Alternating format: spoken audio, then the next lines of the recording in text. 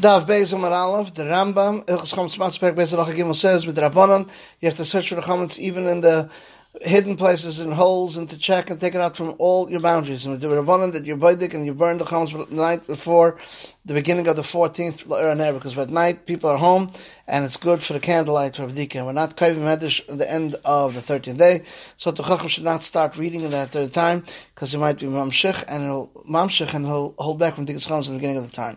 Halacha says in the beginning of the night of the 14th we check for chametz L'Er, any cracks and any holes in all the places where they bring in chametz. The Rambam says, therefore the 14th day of Nisan you're not allowed to do work with the Rabbanon, like Chalamoid.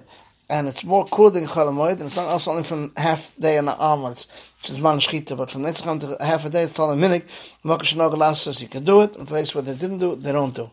The Rambam, Tainias, Perek Al Halacha Ches says, these fasts that we fast for tzaros, you don't fast no pregnant, no nursing mothers, not children, you eat at night, even though you fast the next morning, except for Tainus and rain, as we'll explain. And any Tainus that you eat at night, or the Tzibur Yochid, he eats and drinks until Amud Shachar, then as long as he doesn't go to sleep. But if he fell asleep, once he slept, he can't eat unless he has a Tanai.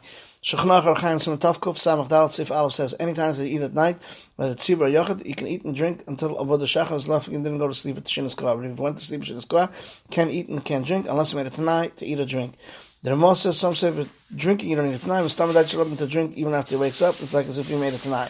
Last halacha chas be a smikdash perek halacha ches. The Rambam says he was mekadosh his hands by day, has to be mekadosh again the next morning, even though he didn't sleep a whole night, because hands become possibilina. He was mekadosh at night. He was makta the chalav the whole night. Has to be machzer, go back and be mekadosh a day for the avodah of the day. This is the end of the halachas of Daf Beis.